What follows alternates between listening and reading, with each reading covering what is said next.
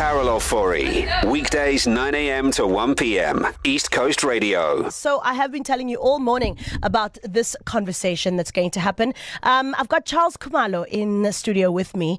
And Charles Khumalo is from Life Saving SA. Now, the closure of Durban's beaches has a potentially devastating effect on the income and livelihoods of many Durban's lifeguards. Now, these lifeguards are employed on a contract basis and risk losing their jobs if beaches don't reopen soon. Now, eThekwini municipality has closed some beaches due to poor water quality, and the following beaches remain closed. We've still got Brighton closed, also Point, Ushaka, Addington South, Wedge North, as well as Bay of Plenty, Battery, Country Club, Teguini, Laguna, Baggies, and Reunion beaches. Those are all closed. The city warned residents that all water activities at these beaches are banned for health reasons. Now, Umhlanga, Main, Umdloti, Westbrook, and Bronze beaches in the northern region also remain closed, as well as South Coast beaches, Toti, Pipeline, Warner, Wrinkle-Spruit, as well as Umgababa. They are open. Now, in studio with me, I've got Charles Khumalo from Life Saving SA. Hi, Charles. How are you? Good morning to all listeners. My name is Charles Khumalo from Life Saving South Africa. I'm a lifeguard instructor and as well coordinator Water Smart at Life Saving South Africa. So the beaches being closed means that the guys who work contracts lose out on work. How has that been for most of the guys on the ground? First thing that I would like to maybe to address to everyone around KZN. Durban Lifeguards, they're very helpful around South Africa. I would say the advantage maybe I would say was because of our weather condition. So we always fit and ready to work all the time. So the closing of the water bodies and the beaches in Durban, it does affect a lot of people around. I'll give you one example now. We as Durban supposed to host Ironman. I saw the setup and I'm not even sure if it's going to be a go-ahead on Sunday. So just imagine that tough training you go throughout the year and then you want to compete and then you only found out that you're not allowed to touch the water. Yeah. So the main thing that we are facing as lifeguards, it's an issue that if you can correct me, we've been in COVID-19 for past 2 years. Yeah. Those guys, they've been sitting at home without any jobs. So if it happens again this year now, if the water conditions are not suitable for anyone to work again, it means that another Christmas, they have no income and no money. Yeah. And with the lifeguards that's been taken as contractors during that time of December, it really helps when these guys go and work. They can support their family. That's one thing. And whoever is starting to generate that money in December and January, they've got money to carry on with their studies. Do you know if there's an end in sight? Do you know whether the city will be opening the beaches anytime soon? Do you have any of that kind of information or not?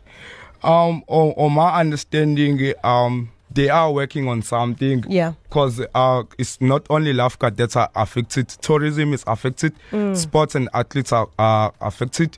We also involved in canoeing. So in other meetings, I've had talks that there will be like a speed up process that situations need to be sorted out. So as I'm just saying that more and more departments and other people are getting involved in this situation to be sorted out. Right. As I just mentioned about Ironman and things like that. Yeah. So it's not just sitting back, but really with the climate change and everything that happened in Durban, in the floods, the big cause of everything that's been happening around. So let me ask you, do you see, as it stands now, with COVID having happened, I know the numbers of beachgoers has gone down quite considerably, right? And is that what you've been seeing as well, that there's not many beachgoers anymore, would you say? No, 100%. You can't go to the beach and just sit at the sand and the sun and you can't enjoy the water. What's the point? So really, it is making the lifeguard job as well, duties very hard, that you'll find the school trip of full of bus and you come and you have to control those people and stop them to go in the water. It's a very difficult one. And you find that people come from Joburg, Limpopo, everywhere to come and enjoy themselves. And no people, beach. they won't understand that they're going to risk themselves to touch the water. It make it very difficult. And we just hope that as soon as possible, things they come back to normal. Let's talk about the loss of jobs. Can a contractor really lose their jobs if the situation is out of their control? For example, like you're saying, the beaches are closed. Can lifeguards who don't get those shifts lose their jobs? Let me just take you back with something that is very important when you're a lifeguard. Every year you do a retest. The retest, you have to be fit.